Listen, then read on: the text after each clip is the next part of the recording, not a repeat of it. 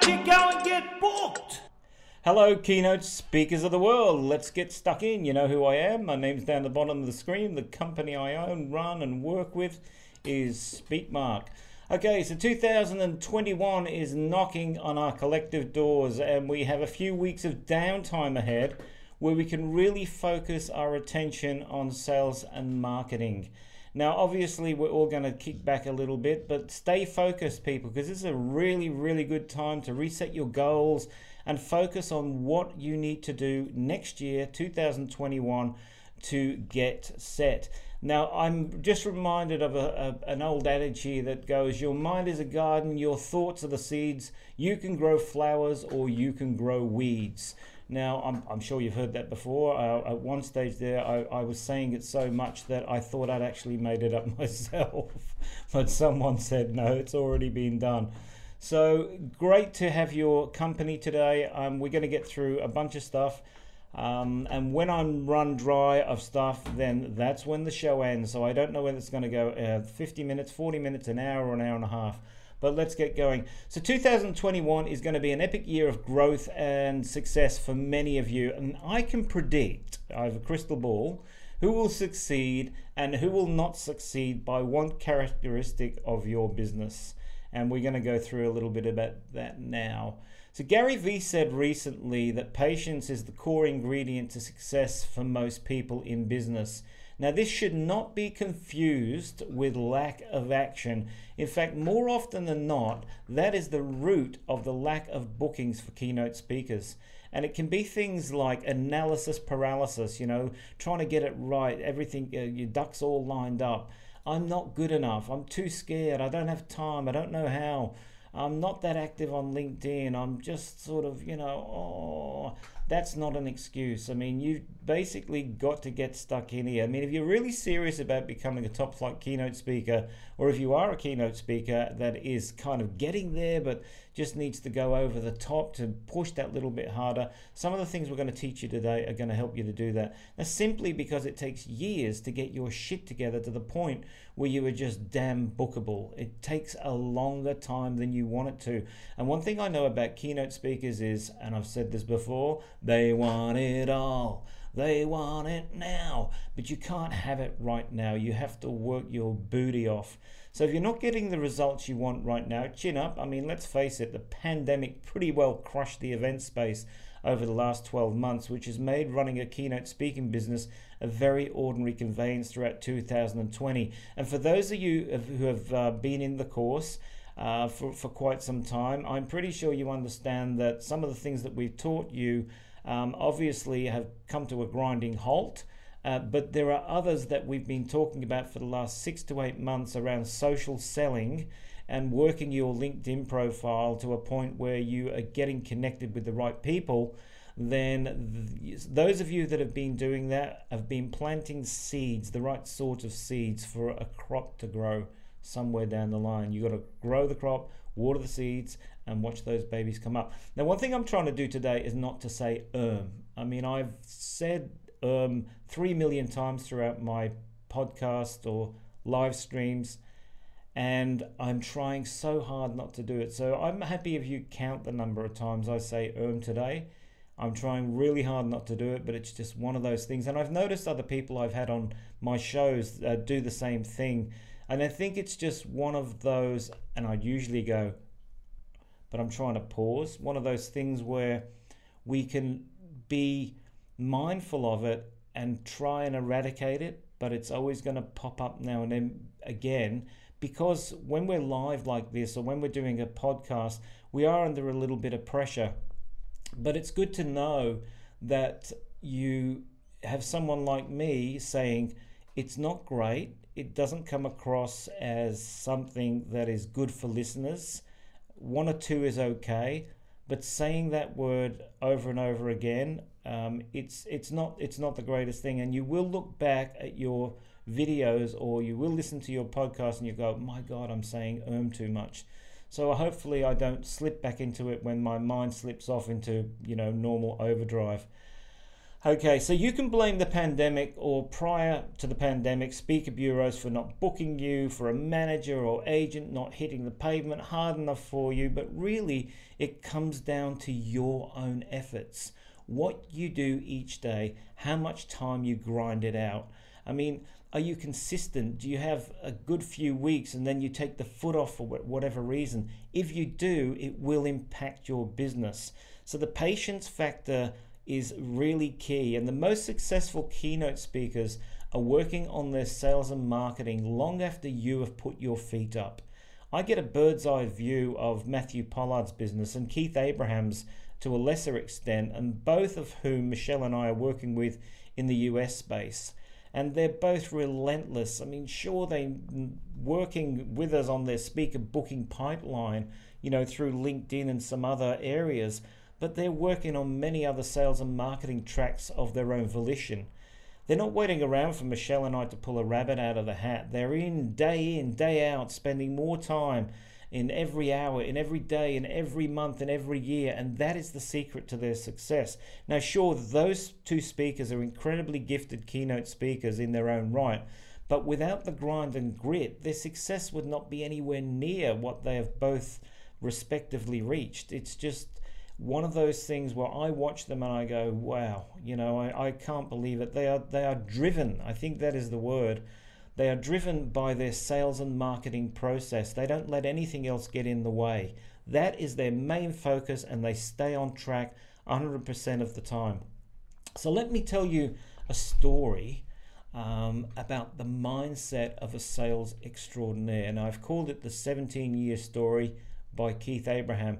We had Keith Abraham on Motivational Mythbusters a little while back, and he recounted the story to us about a prospect that he chased for 17 years.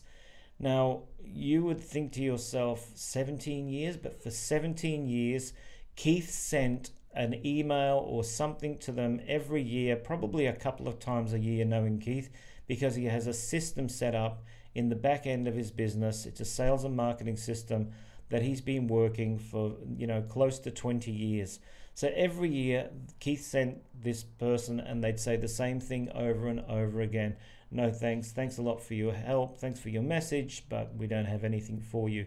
On the 17th year of Keith reaching out to this particular company, it's a large company, they asked him, I think they sent him an email and said, we'd like you to come and speak for us. Well, maybe Keith nearly fell off his chair, whatever it was, but obviously that just tells the story of persistence and patience paying off. Now, since the time Keith has worked with this company, he has done over $1 million in licensing with that company. So was the 17-year investment in time worth it? I think it was. I think it definitely was. I mean, if you could find a way of, maybe spending a couple of minutes every month or every year in sending something to someone and then getting paid $1 million for that, that's a pretty good return, and you won't find an investment like that anywhere else. So the mindset of a sales extraordinaire is the long game. You must play the long game with your people, and this is why we go on so readily about using a CRM or using a system within the LinkedIn Sales Navigator space that is traceable, measurable, so it can be improved and acted upon on a regular basis. Without a CRM, without using Sales Nav and LinkedIn in a way that is a business savvy kind of a methodology behind it, it's impossible to actually keep track of these people who you've been reaching out to, like Keith was with his 17-year story. And I love that story. I think it's just a fantastic way of pointing out to you guys what is required. Now, more recently, I've noticed that some speaker bureaus are becoming speaker coaches, okay? And that's fair enough because the pandemic has put a huge spanner in the works for agencies. But blow me down, the speaker bureau model is inbound in nature. It's a marketing strategy where many people look through hundreds of keynote speakers to make a choice, or where a corporate company has a relationship with an account manager who also has a relationship with a bunch of regularly booked speakers that are safe for them, that they know if they send this speaker to the client, they'll get the client back next year. Now they're basically playing judge, jury, and executioner based on factors which are not conducive to your bloody business. Now, if they can trust you, if they can't trust you, they can't book you. Now, it reminds me of which came first, the chicken or the egg. So how do you get into that space? Well, it's tough, and it's fair enough because they need to look after their business. There will always be a place for speaker bureaus, and I have many friends who either work or own a speaker bureau. I'm not condemning them. I'm rather pointing out that their model is not conducive to running a sustainable business for yourself. So just be a little bit careful about who you're getting your advice from in terms of how to run your speaker business. Be very careful. Now, if marketing is a medium where we use to attract many people, much like a bureau, because there's little outbound action at most speaker bureaus. Perhaps this has changed since the pandemic. Perhaps their exclusives received outbound sales efforts. I'm not sure. But regardless, it's an outbound sales model. It's an inbound sales model. And it doesn't service all listed speakers equally. And that is a fact. Because what happens is someone will call up and say, I'm looking for a speaker of such and such. Now, if you're listed on there and you haven't been booked before, but you're the right person, well, the fact is that, you're probably not going to get the work. And that's what I mean by it's not a level playing field for everybody listed on their websites. Now, I'm sorry if I've offended anyone in that part of the industry, but I get really passionate about this. My whole focus is saving your fucking business, not worrying about what bureau owners think of me. I have great respect for these people for what they do, but if we all go broke going down that route, what's the use? They play an important role in our industry, such as providing large corporates with a one-stop shop for supplier contracts. With larger companies, it takes a few months to set supplier contracts up, and they don't want a supplier contract with every speaker they hire. It makes sense for them to go to a bureau, but it's not a lock, stock, and barrel hard, fast rule. If you're good enough, large companies will book you directly, and they will take the time to put you on their preferred supplier list. Now, as I was saying, if marketing is a medium we use to attract many people and go out to thousands of people, then sales is a medium that we do the one-on-one dance with. Now, if there are many salespeople, we can do many sales. If there is one person, we can only do one sale at a time. And I want you to understand the difference between sales and marketing. Why? Because that is where your focus needs to be in 2001 on LinkedIn, putting in place a consistent strategy to create conversations which lead us to a sale. Right, so if we get the messaging right and if we get our target audience right on LinkedIn, particularly with Sales Navigator, then we hit the mark every time and we create conversations. Conversations lead to building rapport leads to higher level conversations lead to bookings. It's as simple as that. So a good content strategy coupled with a daily LinkedIn outreach effort is by far the most economical and effective way for a keynote speaker to peddle their shiznhazen. So I can bet my bottom dollar that recent speaker bureaus that are doing, turn your speaker bureau into this or turn your speaker, do not mention any of this, like conversational selling, social selling, or a good or organic content strategy. Why? Because you only know what you do on a day-to-day basis, right? You basically follow the code. And if you're doing what you did 10 years ago, 5 years ago, or even 2 years ago, in late 2020 where we are, you've missed the bus, bucko. So whether or not some of these bureaus might get a lot of help having a look at what's happening in social selling, because I believe that is where the future is. And I think it's more around the sales than it is around the mass marketing. Mass marketing is okay and it works in some areas of business. And, obviously if I had the money, I'd probably put $50,000 into an international marketing campaign for this particular program. Why don't you go and get booked? Because I do believe it delivers value to people if they do the work that is required. I mean, there are people's lives on the line here. There's more than just making money. You know, teaching keynote speakers, I have the total understanding that when they come to me and they spend money in the course that I provide, that I need to, I need to help them, run their business and make money from their business. Now, I love making money. Here's that money. We all do, but there's always that thing in the back of my mind that if people are making money, spending money with me, I want to make sure that they get value for that money. We all love making money, right? That's why we're in business. But I just can't sit and watch and not let you know the facts. So once again, I apologize to any of my Speaker Bureau friends out there if I've uncovered your secrets or whatever it might be that you're trying to repivot and do something else. But you really have to be careful. So you need to learn and understand and activate your own sales and marketing strategies. Take responsibility. Be accountable to yourself, and take whatever comes from agencies or bureaus as a cherry on the cake. I'll do anything to assist you, particularly if you're part of the Why Don't You Go and Get Booked team. I think most of you know that.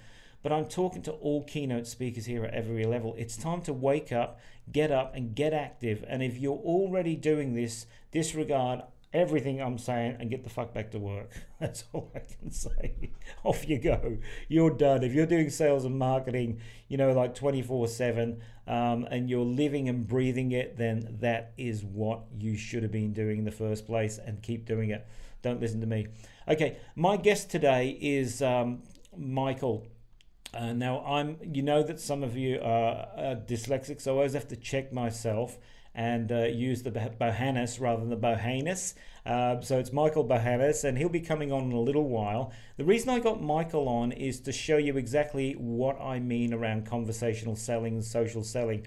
We have much in common, Michal and I, with our strategies, and he is a very articulate and successful LinkedIn outreach coach who we can all learn from, and basically stay tuned because there is some fantastic stuff coming up. Now I'm just looking for my social media panel here because I'm sure I had a little click there from a message from someone, but I don't have it up at the moment, so I apologize if I'm not responding to you. Plus, when I see these things pop up and people go, oh, just hang on a minute, let me have a look at that, they lose the flow. All right, let's talk about LinkedIn for a little to segue into, I think I used there, so my apologies, to segue into what Michal is going to talk about. Okay, I just wanted to talk about likes. They're very overrated. I've just done 2 posts, and I won't tell you what they are, but one post has got, I think, 11 likes and 9 comments, and the other post has got 4 likes and 2 comments. The post with 4 likes and 2 comments has got somewhere around about 400 views, and the other post with 11 likes and 9 comments has got something like 200 views. And that is a good example of why likes are overrated. Now, for those of you in engagement hubs, I'm sorry, but you're dreaming. Unless you think 60 or 70 people you have supporting you on an ongoing basis are going to buy your services, you're sort of, it's just not happening from what I can see. I could be wrong, but from what I can see online, I think it just looks too predictable.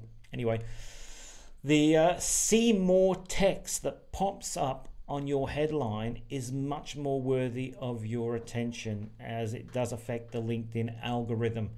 And if people click this, if they're clicking on that, hang on a second, I've got a few issues here because I need to wind down. Okay, if people are clicking on the see more space that pops up after your first few lines in LinkedIn, the algorithm clicks off more than it does around likes. Okay, just to give you the drum here. So if you want to put a controversial first couple of lines in there, or something that's going to grab people's attention, like call yourself a keynote speaker, or whatever it might be, that someone will go, oh, what's that? The LinkedIn algorithm for the see more text just under the text does more for you than likes. So I mean, I was surprised when I saw that, but I've got that from a very good source.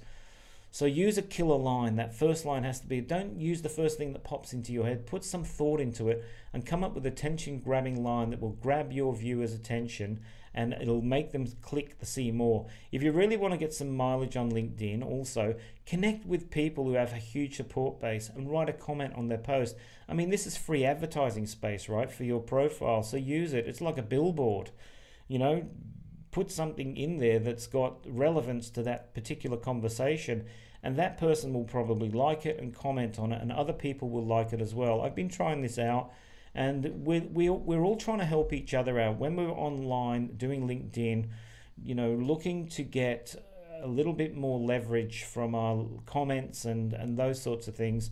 Just go on there and to these people that have got huge. I mean, you could even do it with Gary V, you know, like I know I've done it a few times with the amazing Shay Rowbottom, because I'm such a big fan of what she's doing with video.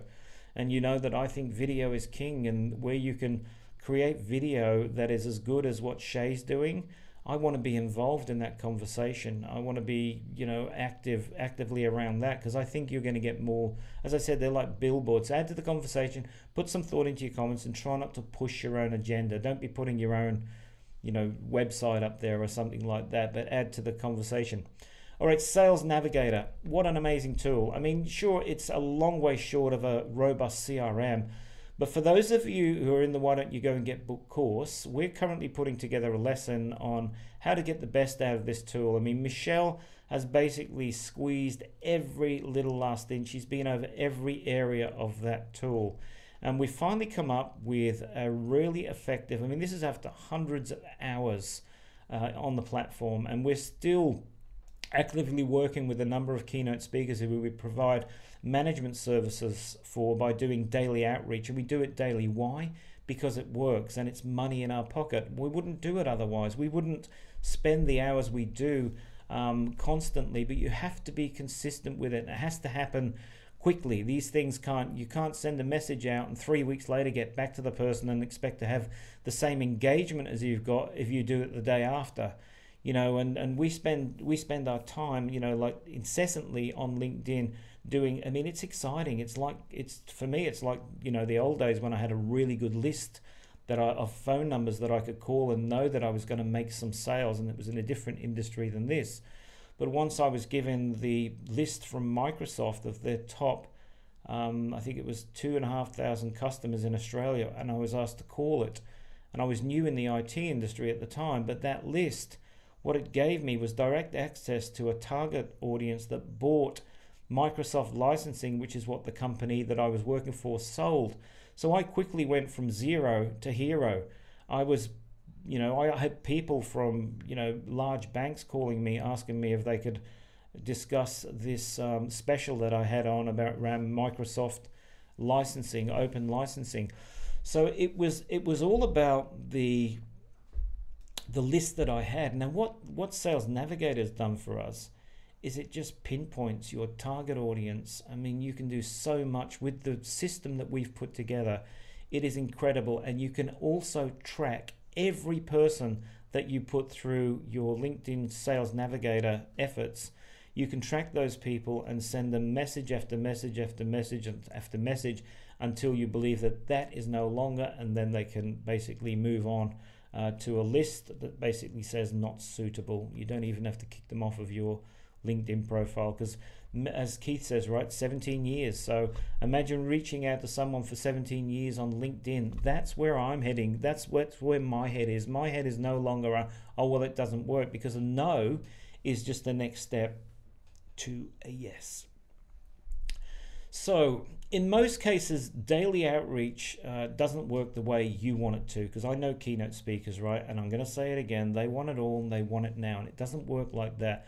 So my goal is for you is to try and change your mindset into thinking longer term. So you send a message out and someone books you. That's not the way it works. It takes patience and persistence, and you need a methodology that allows you to track each of the people that you've reached out to. If you can't measure it, you can't improve it. And LinkedIn for many is a slapdash Harry mishmash kind of a, you know, stuff all over the place, people in your network. I mean, it gets very hard to track and remember or recall leads or conversations that you've had even in a CRM unless you've got that tweaked properly. And most of you would be looking at the CRM that you're using now going, this doesn't make any sense to me. But there is a way through Sales Navigator that you can do this, which requires about 10 hours a week to maintain. And that's your outreach and your maintenance.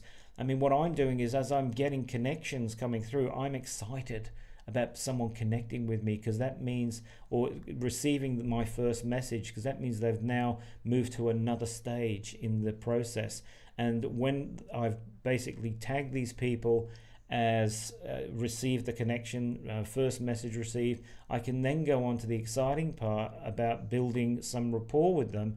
And the message after that, I may even pitch, or I may send something that is a little bit more geared towards getting some work. But it takes 3 or 4 little bits of interaction with that particular prospect. Then they will be seeing the keynote speaker, whoever we may be doing the outreach for, they'll be seeing their post, so their organic content strategy kicks in, and we get that 10 pieces that Kerwin Ray talks about, 10 to 20 times of seeing you on LinkedIn. They become comfortable with you.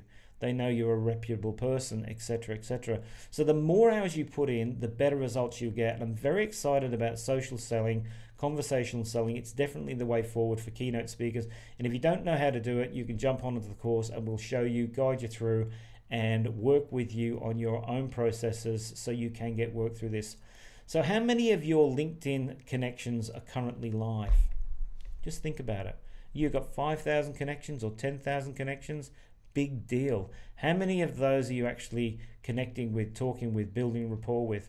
I'm going to say less than 1%, but I could be wrong. But most people, that is the case. And I'm very particular about who I'm personally connecting with, because like you and most people, I have thousands of contacts who, when I started, I thought it was a game of let's see who can get the most contacts, right? I don't want anyone looking at my LinkedIn profile seeing I've only got 300 contacts. So I'll ask you to think about this again. How many of your LinkedIn connections are live?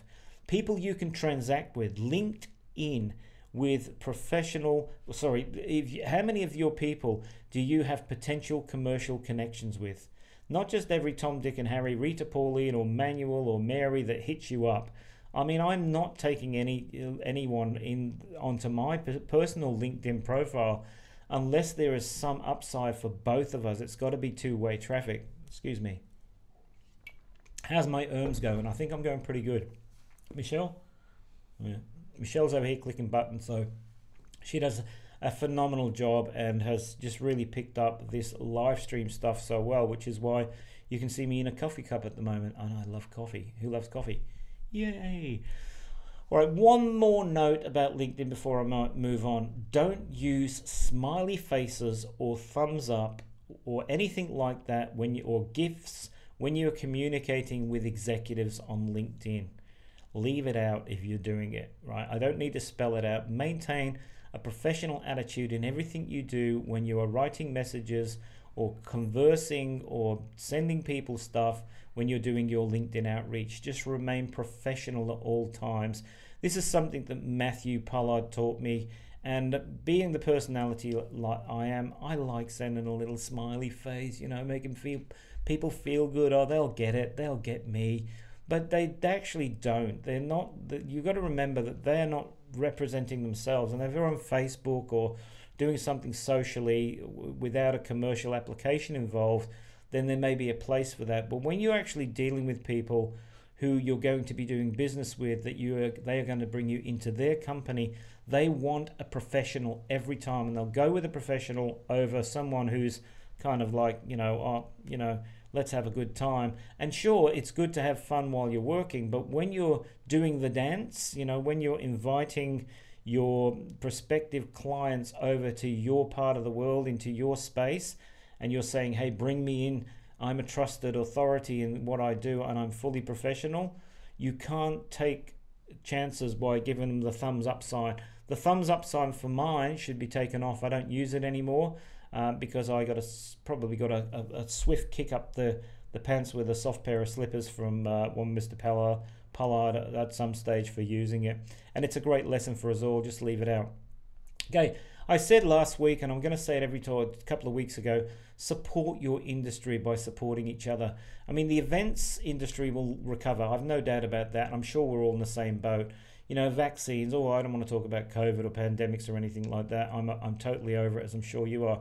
But I've been doing my level best to bring guests on to the shows that I produce, such as Motivational Mythbusters. And if you are online here and you haven't seen that show, jump on. I'm really excited about where it's going with Peter Turin and Laurie Montague, my co-hosts, and some of the guests that we've got lined up next year. We're going to have some superstars on next year, and I'm talking superstars. Why? Because we set goals for this show. This will be a long-running show. It's not going anywhere. We're going to be doing it week in, week out. But we've had people on like Nicole Santa from Events Buzz 360 last week. Now, if you're in the business for a long time, jump on Events Buzz 360 and have a look what Nicole's doing. So I'm sharing and liking as much as I possibly can on LinkedIn to show my support for the industry. Now, in the past, I've been of the opinion that I can only support you if you reciprocate the support I give. And maybe I've been a bit heavy-handed in some areas with my opinions, but I just think that our personal differences and idiosyncrasies need to play a lesser role at this time while our industry is in recovery. And we do need to perhaps, be a little bit more positive and move ahead with empathy. Daniel, if you're listening, I love your stuff, mate. If someone else is not playing the game and you like and share their posts with nothing in return, like their posts more, be supportive and kind of each other. It happened to me last week, a very high profile person, or reasonably high profile. I shared his stuff, didn't even get a like off him or a mention, and that's okay. I mean, it's just the way it goes. He may not be that prolific.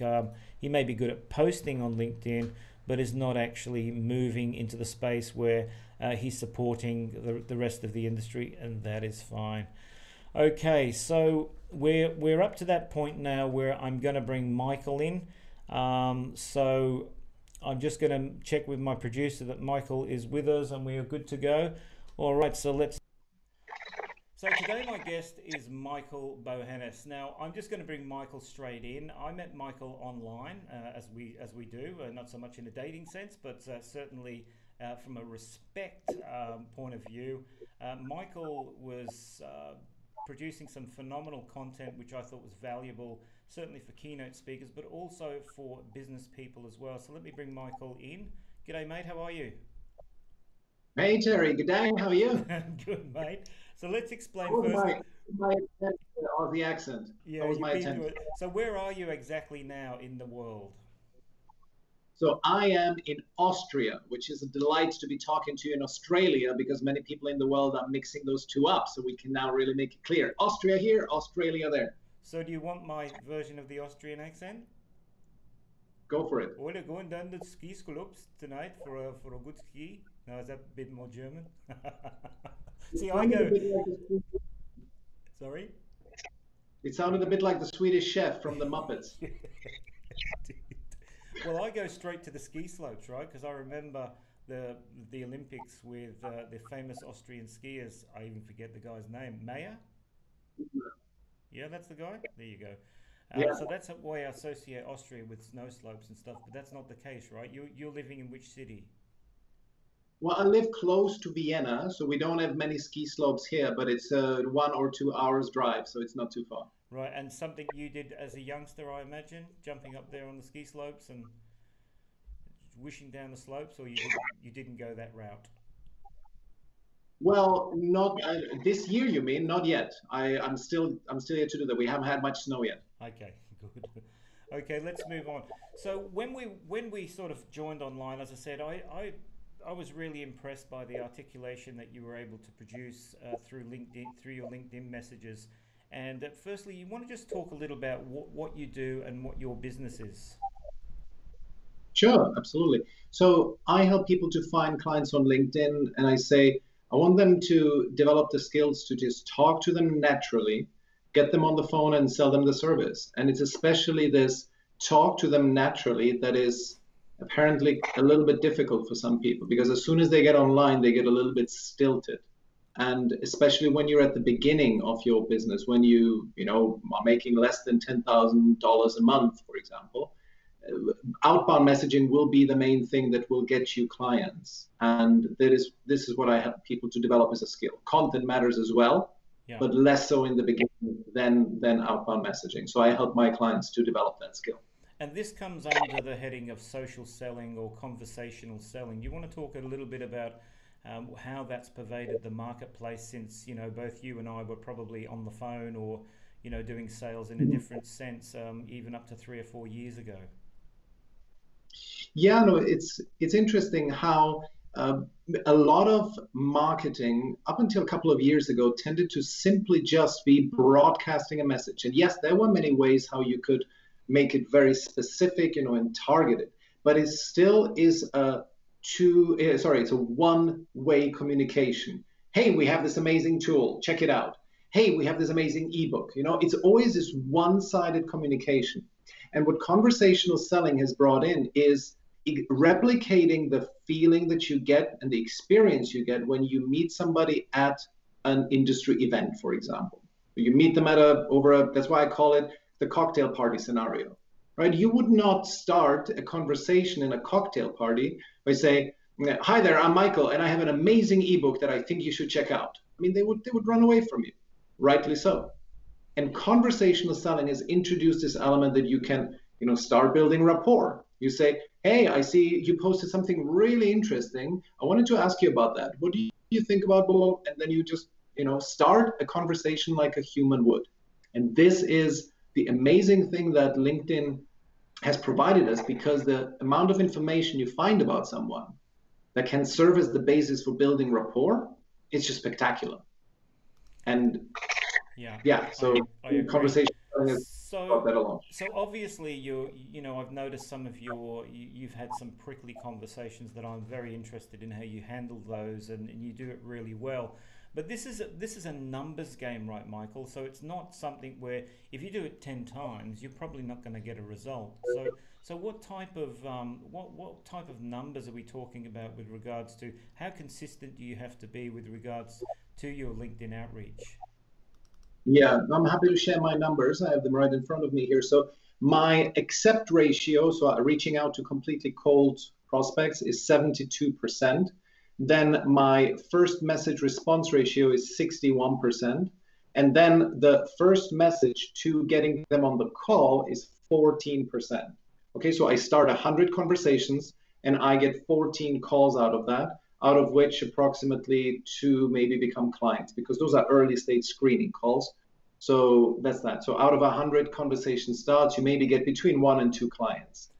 And so that overall, if you just count all of that up, it's probably 20 to 30 hours of time invested conversation that takes to get a client. Which is phenomenal when you put that up against a traditional sales model.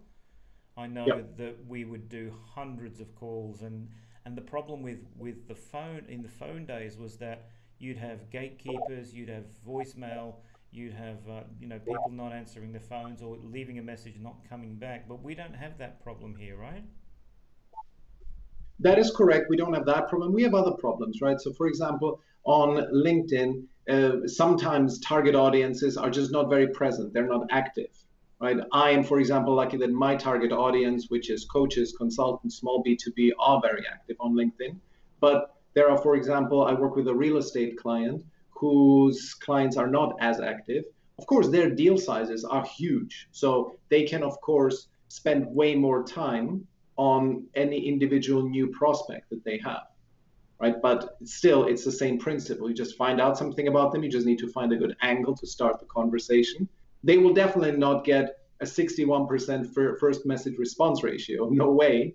But they don't need that much because their deal size is 200 grand. And so it's perfectly okay if their response rate is lower. So it's all a numbers game. You're correct. It is a numbers game, but it's So what pretty do good you numbers think? I game. mean, I know that I'm working with one speaker at the moment, and he's up around 40% connection rate. We're using video as the connection message there without a pitch, more or less just sort of introducing and saying hi. What do you think the secret to your high success rate for first connection? Because that's very high. Yeah. Well, first of all, I know people who have even higher accept rates, but they are usually selling to salespeople who accept practically anyone. But in my niche, it's relatively rare, and the reason why mine is high is because I do take the time to connect with people over content, right? So it's not that there's two strands how you can find out something about people. If you go via Sales Navigator, you find demographic data about them, job, company size, and previous employment history, and so on. And then there's the content side. People are engaging with content on LinkedIn. And what do you think is a stronger element for them? What are they more passionate about? Their Content. job title, Yep. but content, exactly. Content. So if you start a conversation with someone saying, "Hey, I saw you recently commented on this post. I wanted to ask you a question about that." How many do you think will respond? That's the secret. It just takes a bit more time. Yes, it is more labor intensive, but the connection rate is through the roof. And the key thing is, and it's really, really important, is that not only the connection rate is up, you now have something to talk about. Like when I at a cocktail party, if anything if the only thing you know about a person is that they're an HR manager, right? It's pretty bad because like how do you strike up a conversation? Hey, so how is HR managering these days? Haha. Is it you cannot start a real conversation. But if you know that they really love mindfulness meditation, that's a great start because they've declared themselves they love mindfulness. So you can say, hey, so what kind of mindfulness practice do you do? I'm curious. Boom, you're in a conversation. That makes a And so lot of content, sense. And as you said, like if you went to a cocktail party, you wouldn't walk up to someone and say, "Hi, my name's Terry. Let's get on a call. I think you might need my services." And this is so. What are some of the common mistakes that are made when people are doing first connection messages, Michael? so I think the mistakes can be firmly placed in two categories, and they're on extremes of a spectrum. One is the pitch slappers, who just think that the only way how you can start a conversation is by immediately presenting you with their offer. Otherwise, your attention will be gone, which is terrible. You cannot sell someone something if you haven't built rapport with them. And yes, I know it's a volume game. And so people will say that, but I do this and I spam 500 people, I get one client out of that. Yes, that's possible. But you will annoy the remaining 499. You will destroy your personal brand. So that is one mistake.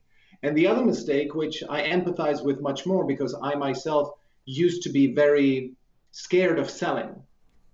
And I'm happy to actually, it's a really interesting topic, I hope at least, that how I overcame that. But because selling was a huge issue for me, but they are scared to bring anything up that could come across as salesy. And they just have endless rapport building conversations until the other person gets bored. So you just ask about, something that they said in the content and so on, and then they just keep going at it, while it's already has been time to kind of bring up a little bit more. Let's talk business here. So people overdoing the rapport building phase, that's the other side of the spectrum of mistakes. Yes, I noticed the guy. The pitch slappers you talked about. A lot of the guys that do lead generation and stuff like that, they're quite aggressive. I noticed on Matthew's feed last week. Matthew basically says no thanks, like quite politely, and the guy comes back and said, "But if I could really, really show you how to get more leads and how to get more business, do you think you could change your mind?" So that sort of approach doesn't work because there's no rapport built there at all, is there, Michael? Yeah, absolutely. I mean, the thing is, especially in services like these where it's about lead generation, the only reason why somebody will work with you is because they somewhat like you as a person, right? There has to be a certain level of connectedness, and that's why, by the way, it's so important to be on video, to regularly do video. So, I mean, kudos to you that you're doing so much video yourself, and the clips from your podcast are just very interactive, and I love all the visuals in it. That's important because you are introducing your unique flavor that you bring to the world, and that is so important in any high competition and in any competitive space. Yeah, absolutely. So let's talk about this thing you touched on, fear of sales, because that is something that's prevalent in most people who come into business, do so off the back of a passion of some kind. And often they won't understand the basics of sales and marketing, and they will stumble through it and very often will actually die a tragic death because they're not willing to learn something about sales. So what is fear of sales? Why does it happen? And how can people overcome it? So I'm gonna help your audience now overcome their fear of selling in 2 minutes. Okay. So the main problem with a fear of selling is because you, in your mind, are thinking that you are taking something away from them. And the key to reframe is to look at it from the point of view you have a mission. You have a mission in your business to make the world a better place. You do it in your own unique way. So my mission is to help people to start and grow their business because I love entrepreneurship, because it is a great way to free yourself in terms of financial freedom, but also, and even more importantly, mind freedom, right? So you can be an independent thinker. This is why I do what I do. And therefore, because I have a strong mission and I know that I can help people, I want to help as many people as possible. And with that, because I know that my mission is good, I'm 100% bought into it, I love what I do. With such a mission, it would be foolish for me to not want to sell to someone if I believe that I can help them. That's crucial. You only should be selling to someone who you know you can help. That's why all those pitch slappers make the mistake of not qualifying anyone. They don't know whether this is a person for whom this is a priority. But once I have established that you are someone who's in the market for my solution, then I will definitely sell you, and I do it perfectly gladly and with absolutely no remorse because I know that I can get you those amazing results. And this is, if you frame it in this way, not you taking from them, taking money from them, but giving them the opportunity to grow in whichever way that is, whether that's through growing their business, of losing weight, of speaking on stage because you can inspire their audience and so on, whatever it is, you're bringing amazing value into the world. And if you're serious about your mission, it would be foolish for you to hold it back. So don't hold it back from the world, but bring it into it, add it. And that is how once I understood that, and it took me many years to kind of piece that together from many different sources. Once I've understood that, I just completely lost the hesitation to start a conversation and to turn it more commercial. Hey, so I saw that you're doing this and this. How is lead gen going for you? Boom, you're in the conversation. So I guess it's that fear as well of rejection. You know, it's the old story about being at the school dance and asking the girl for a dance and being rejected. That pervades into sales as well, I've found. And you know, with conversational selling, the rejection is nowhere near as, I guess, you know, harsh as it could be on the phone or at the school dance when the girl just goes like no in front of everybody. So do we have to get better at conversations? Do we have to practice our conversations? Is there a way of improving what we're saying, how we're saying it to elicit a more favorable response from the prospects that we're reaching out to? Yes, it's simply a matter of practice. Practice including a solid framework that is underneath it. And the framework that I mean is that every conversation has a natural flow, a natural progression, especially with a stranger, obviously, right? So a conversation with a stranger usually starts with some level of rapport building. Well, you're from Britain originally, and we talk about the weather, right? So you establish a little bit of familiarity by building rapport. And then you go into exploration mode where you kind of gently transition into the area of, well, let's see if this is a person for whom my service is a priority or the area that I sell in is a priority. And let's explore. Is this a problem for them? This is the only thing you want to find out in the exploration phase. And they may tell you, and most of the times they tell me implicitly or explicitly, no, this is not an issue I have a problem with. I have enough work, I have enough clients, or this is currently not a priority for me. I'm now looking at other things to improve in the business. So you get plenty of rejection, but it's not a rejection. It's simply they are telling you the truth. This is one thing to also think about. when you're in conversation, you are not trying to sell to them. You are on a mission to find the truth, and the truth of whether they are in the market for your solution or not. I think that is So, the point, isn't it? It's the point of conversation selling is not about going in there like we talked about at the cocktail party. It's about going in there, finding something that you have in common with that person, or maybe that you can, comment on one of their posts. Why is it that people respond to this more than a pitch lap? well, because you are taking them seriously as people. A pitch slap is treating the other person as a number in a funnel. And sometimes when you're taking more risks when you're having the rapport version. You're risking embarrassment, maybe you don't hit the tone right, maybe you make a remark that ticks them off. I'm trying to be quite jocular, so I'm trying to joke quite a lot. And sometimes I just miss the mark and the person not blocks me, that hasn't happened yet, but they like, oh, this is rude, please don't message me again, or something like this, because I just didn't hit the tone, they were in a bad mood or something like this. I don't remember rude, but essentially where just people say, just please stop, leave me alone, right? So, okay, Yeah. sometimes it doesn't matter. And you're going to get people as well with contrary views. I noticed a couple of the conversations that you handled very well. But do these conversations lead sometimes lead to sales, or is it when someone comes across and says, "Oh yeah, but you could do it this way, you could do it that way." How do you find that when someone is, because I know, look, it's not a perfect world, and we wish that everybody had a beautiful personality and a great sense of I guess, like a collaboration and so on and so forth. But how do you handle those situations? Because the reason I say that, Michael, is that I know the fear that reaching out to people puts in people's hearts and minds. And if we can allay that fear, just to let them know a little bit that it's not as bad. I mean, no one's ever said anything really derogatory to me other than asking me a question about the things I'm saying. Yeah, yeah.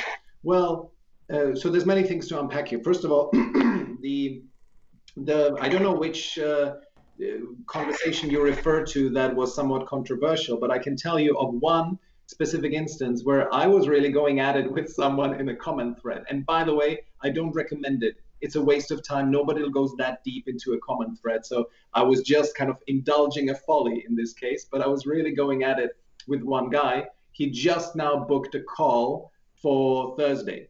Today the booking came in. So anything can happen as long as you do it respectfully and you don't call each other names. Anything can happen, and I try to absolutely always stay extremely respectful, even if with people who I disagree fundamentally with. Great. So that's one point. And then, sorry, go ahead. No, go. I'm fine. And and then the good thing about LinkedIn is, or at least I have, this is my experience, it never goes as personal or as political as it goes on Facebook. That's why one good reason why LinkedIn is preferable to me. People are more professional because there's more at stake, right? So you don't want to go too crazy, whatever, into conspiracy theories and so on, if you know that kind of your professional's reputation is tied up to your profile. So that is my experience, that it stays very civilized. Okay. So I noticed the post you did, I think it was yesterday, where you said, right, if I was going to start from scratch on LinkedIn, and a lot of people, even though they'll run through the "why don't you go and get" book course, they're still immobilized because, in keynote speaking, there are so many elements to get prepared before they actually go to market. So if someone is starting off, can you maybe give us a shortened version of what they might do with regards to, okay, so they've got 100 connections, they maybe have their profile up. Well, what are some of the steps that they can take to be more effective through the LinkedIn platform? Okay, good. Very, very good question. So first of all, I assume that your main goal here is to get new clients rather than build an audience and become a LinkedIn celebrity, right? So it's clients, speaking engagements, whatever it is, but paid work, that is your goal. My suggestion is that you the 80% of your results will come from your outreach and how you conduct conversations. Then 20% will come from your content, because you simply don't yet have that audience. So what I would do is have a great profile, really optimize the profile so that people really clearly know what you do. You have a clear call to action, ideally a testimonial or two, and you convey social proof in your background image. Have a professional headshot and have a background image, maybe you speaking in front of a crowd as a social proof element. So once that's done, you start adding people. You can add up to 50 people. So focus on those in your target audience. You can find them via Sales Navigator. I recommend that you add them by first looking at their profile, seeing what they are up to, what they're commenting on, what they're posting, and then making a reference to that so that they see that you have actually taken a look at them. You add, let's say, up to 50 people each day, and then you start conversations.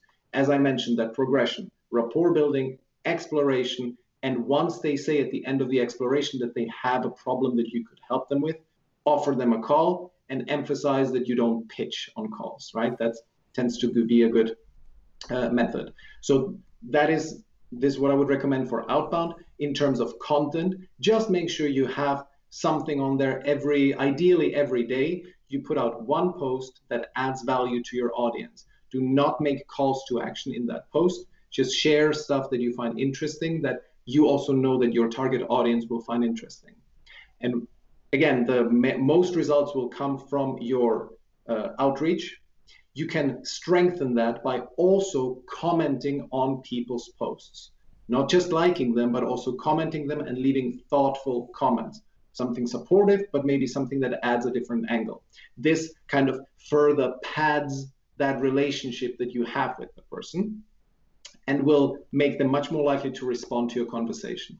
And initially, as you're doing these conversations, aim to simply get them on the phone so you can ask them questions. They're in your target market, and you want them to simply have a conversation so that you understand where that need is, so that you can tailor your offer accordingly. And that was what I would recommend that you do if you're completely starting from scratch. Does it make sense? Yeah, absolutely. So with regards to your organic content strategy and your LinkedIn outreach activity, what is the balance in time around? How much are you spending a week on each of those? Good question. I would say I spend, I would say 40% of my time on new client acquisition, and 30% on serving existing clients, and 30% on improving the product. Okay. That's probably right. Yeah. How does that break down? I mean, are we talking you sitting at the computer, and obviously I know that you do do you script your messages, or do you just find something that has come up through the course of your business dealings with your clients and think, I really need to pitch that? How do you come up with your bits and pieces that I see all over the internet? So you mean content, or my first messages to people? Your content, because I know this video aspect is very important. I mean, we talked about Shay Rowbottom, right? I'm actually writing a song at the moment called "I Wish I Could Vibe It Like Shay Rowbottom," because I just think she is absolutely, I think she's an oracle in this space. And we both talked about Shay before, and even now I know that some of her proteges that are coming up, like John, and so on, providing great content for people. And we don't all have the personality of a Shay Rowbottom, but we can certainly learn a lot from them. So that's why I asked you the question, because I do like your posts because they are so articulate. So how do you create your posts, and is there much thought put into it? Or is it something that comes from just a spare of the moment sort of a vibe where you go, right, I need to put this down, and you turn the camera on and you do it? Yeah. So a really important point that I would recommend everybody to do is have one file. I have it as a Google spreadsheet, and have it instantly accessible so that you just open a new tab and you just type the name of the file so that you can add an idea, because sometimes an idea comes and you quickly want to put it down. Don't lose it, and just put it into that spreadsheet. Snap. Same here. Right. I just wanted to frank that. Absolutely what I do. Yeah. So that is super key. And in terms of my own videos, I just keep a tally of, for example, here I have these little post-it notes that I have next to the window where I record my videos, and I just, whatever I come up with during the day, I just put it on a post-it note. I put it on that windowsill, and then it takes me probably 3 or 4 attempts. I just speak, I record, and then I record myself, and it takes me 3 to 4 attempts to get it right. And then I just add the captions, which is pretty quick, and then that's it. And the topics, and that's very important, that when you do your own content, the topics need to come from conversations you've had with clients or prospects. Anything that you know that kind of bothers them, or that is an issue for them, or anything that they are wrong about. All right. For example, what was it? Today's post was inspired by something that someone was wrong about. I'm blanking on it, but that's key. Yeah, exactly. That executives tell me very often that they don't have time for LinkedIn. So sometimes I do a bit of a rant saying how silly that is. And that's what I did today. So it always should come informed from your target audience. Never just something that you just come up with. Oh, I think that's a great topic. You don't know. Yeah, I agree. And that post resonated with me because I did comment on that, and I did mention that for people like you and I in this area, it's just a huge opportunity. And I think it pervades from, well, I'm 60, Michael, right? So you don't have to say you only look 40, Terry. That's all right. I don't mind. But I'm well aware of my age group being totally technically inept when it comes to social media. I mean, one of my clients who's not in a speaking came to me and said, I love what you're doing in the speaking space. Can you show me how to do social selling for my business? And, obviously there is a huge market out there for people to learn how to socially sell. And it's not surprising because it's something that's quite new, isn't it, Michael? It's not something that's been around for, particularly the way we're articulating social selling and conversation selling now. So what can we see in the future, and how much business do you think is going to be generated in the future through online selling? Well, first of all, we have to say that social selling is, I may disagree with you a little bit there. It is new in the form that it is happening, but ultimately, LinkedIn is what you do when you're a good person who works a room, right? Yeah. LinkedIn is working the room. You come in, you overhear a few people talking about something, you join them, you make a funny comment that makes people at ease and so on. Then you say, oh, I'm just going to go and quickly pick up some carrot sticks. I'll be back. And on the way there, you just meet another group of people. Hey, John, you're awesome. Yo, you look, man, did you lose weight? What the hell? And so on. This is LinkedIn. This is social selling. Okay. And that's why you simply add the digital layer over it, but it is the same thing. And that's what I'm trying to kind of to inculcate in my clients, that you just do what you would do if you're in a really good positive mood at a party where you're just loving your life. And that's why I just love being on LinkedIn, to be honest. So that's just that thing, that it's not completely new. It's just a new format that we're in. So sure. Just that as an introduction. What do you think about that? Does that resonate? It does. It makes perfect sense because I've been working LinkedIn for a long time now, and but not the way we've been working it in the last 12 to 14 months. We have a guy here in Australia. You may want to have a look at some of his material, Kerwin Ray, and I did a Kerwin Ray course around about 5 months ago, I think, with one of the people that we work with, and I learned a heck of a lot from there. It really perked my interest in social selling, what it's about. But Michael, if people want to engage with you, because I know you've got a tremendous course and that you provide great services, what's the best way for anyone out there who's looking to become more proficient in social selling? Because I do not specialize like you do in this area, which is why I wanted to have you on, because I've learned a lot from you. And if you watch some of my shows, you probably think, oh, he's using some of my material. But I always try and give, credit where credit's due by having you on the show, but because I definitely have stolen a little bit from Shay and a little bit from Michael and a little bit from this person and so on, to try and give the people that I'm working with more value. So how can they engage with you, mate? Oh, first of all, thank you very much for the compliment. And we all are stealing with pride, right? I mean, this information is out there. As Shay Robot herself has said, there is no new information. Everything is just rehashed and repurposed and recombined and so on. So everything has been out there. So I feel very privileged and honored that if you end up using some of my stuff for yourself, but please feel free, go ahead. It's really all in the implementation rather than the knowing of the how to, right? It's really just the doing, because you're going to make mistakes. So you better make your own mistakes. So I feel honored that you're using my stuff. That said, if somebody wants to work with me, just reach out to me on LinkedIn. That's probably the easiest way. Michal Bohanes is my name. You can see it in the bottom section here, Michael without an E. And I'd love to have a chat and see if I can help. Promise no pitching. That's simple as that. Awesome, mate. Well, look, I've really enjoyed our conversation. Hopefully we can get you on again, maybe next year sometime. You'd like to come on and contribute something else. But thank you very much for being on the show today, Michal Bohanes, and no doubt we'll be talking online and so on and so forth. But in the meantime, have a great day in Austria, mate. Thank you so much, Terry. Good day. No worries. See you, mate. Bye-bye.